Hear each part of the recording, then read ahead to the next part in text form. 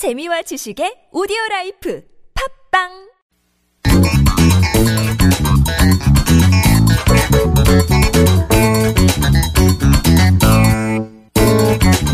This is Koreascape on TBS EFM 101.3 megahertz in Seoul and surrounding areas. We like to tap in frequently to the Korean mindset and listen very closely to what Koreans are saying to each other on mainstream and on social media. It's called Culture Pulse. And on Thursdays, we have Juhyun Hong here in the studio to go through it with us. Hey, Juhyun. Good to see you, Scott. I never knew that Kim Yona could sing like that. I didn't know either. I was quite surprised. I always learn something in that real-life Korean segment, and I'd love to hear her come out with some more, maybe some pop music of her own. All right, let's get into topic number one. We're going to steamroll through these three topics that are heating up the internet and the blogosphere. First off, literally heating up. The temperatures have been nearly unbearable, and people have had to use, if they want to stay cool, a lot more electricity, and that's drawn attention to this so-called progressive billing system. Yes, so as you know, summer heat is scorching the Korean Peninsula, but a lot of households are refraining from using air conditioning units, and this is because of the National Progressive Electricity Billing System. So what this is you pay more if you use over a certain amount of electricity per month. And this system was established during the 1970s, during the oil crisis, when oil prices spiked. So the government, in order to save energy for industries, they charge higher rates for higher electricity use. It is very much an industrialization-focused policy, isn't it? Because you've got one price for households, which is kind of reasonable up to a certain extent. And then if you go above that usage, it starts getting crazy expensive.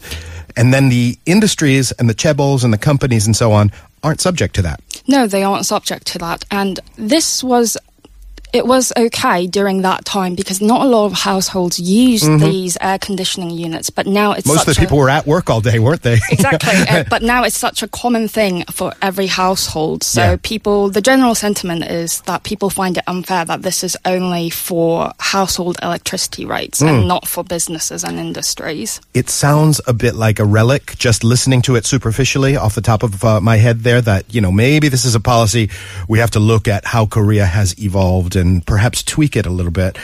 Now, I suppose back in the 70s when this policy came about, not everybody had an air conditioner in every house, right? No, it was more like a luxury kind of an item because not everyone could afford these air conditioning units. But now it's so common, So yeah, it was almost inconceivable that you'd consume that much electricity the way people do very casually now. Just walk me through real briefly this sort of staging system of how the electricity is billed. So the system is basically from stage 1 to stage 6, stage 1 being 100 kilowatts or less per month, stage 6 being 501 kilowatts and above per month. And stage 6 rate is currently 11.7 times more expensive than the rate for stage 1. 6 times, is that what you said? 6 times? 11 times. Oh, my goodness. I got my numbers confused there.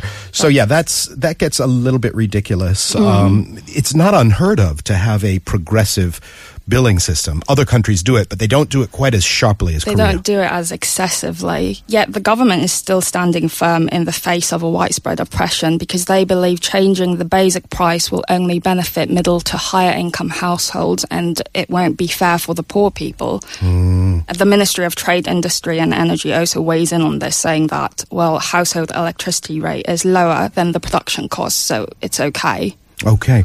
Well, we want to hear what some ordinary people are saying about this. Do we have the automated voices on this week, or do you want to read it through, Ju? I could read it through if you want. Go ahead and tell us what some ordinary netizens are saying about this. So throughout this riot, Korea's electric power company, KEPCO, has seen 45.8% increase in profits, 6.3 trillion won. So the comments are saying 6.3 trillion won in business profits. Where are you planning to use all that? Let the public live. And they are also saying, how can production costs be lower, yet these companies have so much profit for themselves? Yeah, what are they doing with that? I have no idea. They must have some nice office suites up there in KEPCO, I would imagine. I'm pretty sure that they use air conditioning as much as they want to. Their offices are air conditioned. Yeah, good point. Any other quick comments on this topic before we move on? They're also saying that the ministry is sucking the life out of civilians so that they can grovel to conglomerates and politicians. I guess it makes you want to spend longer at work, doesn't it? I mean, the knock-on effect is that, hey, I don't mind yagun tonight now that it's 30 degrees and I know I'm going to go home and sweat all night long. Stay in the office would be a better option. Okay, so maybe the policymakers will hash that out. Probably not in time for this summer, but maybe we'll get a different system in the future. Let's move on to topic number 2. A lot of people going to beach towns to cool off, but a lot of dogs are hanging out there too. Yes, during summer holidays, the number of abandoned animals, including dogs, increased to twice more than usual. And the shelters are having a really hard time maintaining and managing these animals. Beaches are the preferred spot because there are no security cameras in place. And if you go to the far end, there aren't a lot of people, so people will just abandon their dogs or cats. Oh, I see what you mean. Because there are no cameras, people abandon their pets. These are not stray and wild dogs. No. These are dogs that were in a home and people just kind of take them and turn them loose. Yes, they just leave them there. Oh, God. There's a special place, you know where. So what's the government doing about that? Well, the government is encouraging adoption for abandoned animals, but I would say solving the fundamental problem is changing the culture, the Korean culture of easily buying and giving up pets. Yes. I mean, this is not unique to Korea, but perhaps the problem is at a different stage in Korea than it is elsewhere. This fascination with, oh, it's so cute. Let me let's take it on. Let me give it to my girlfriend or my boyfriend, and we'll enjoy the first year or so. And then the pet becomes what it is, which is a family member that needs care and attention and makes noise and makes messes. And people say, let's get rid of it. People often forget that it's a living creature and it's not just an object it's like not a possession. Chair. That's right. Yeah, it's not like draperies that you can leave out. So, where is this trend going? I think, we have this single household trend here in Korea.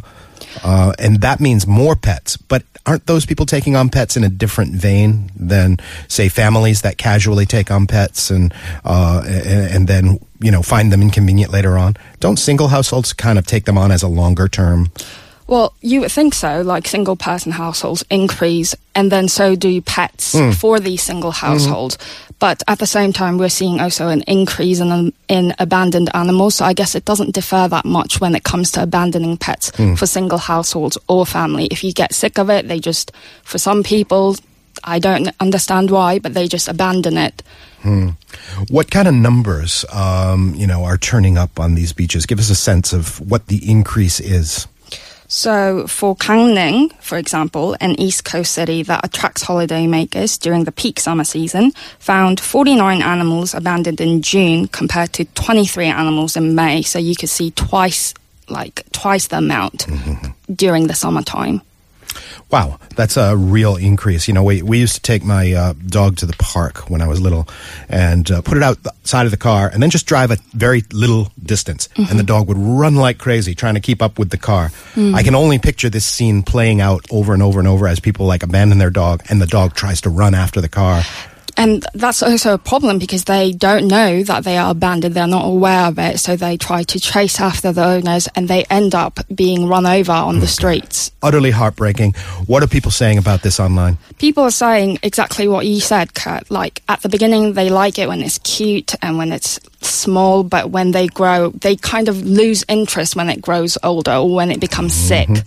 And some of the comments said, I hope owners that abandon pets, because they turn old and sick, they get the same treatment from their own children.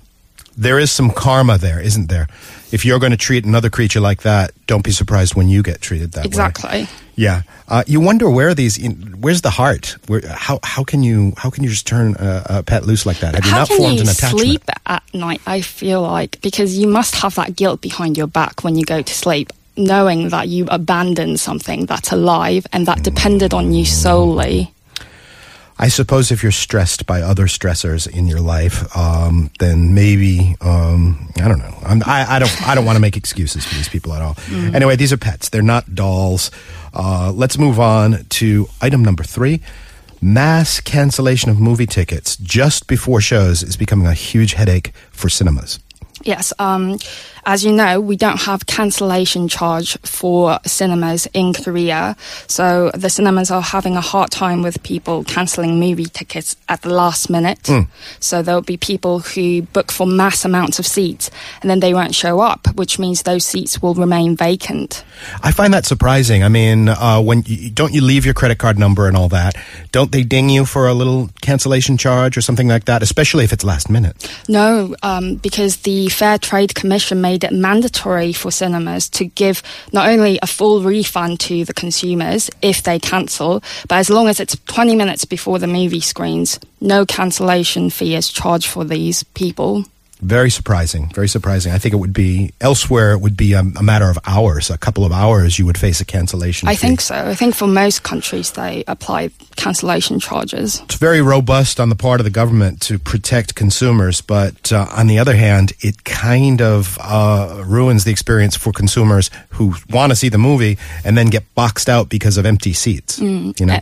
And the shocking thing is, I realized this whilst I was looking at this text, that there are some people who book both sides of their seat, so just so that they can enjoy the movie alone and avoid sitting next to people, so they would cancel the 2 seats at the last moment.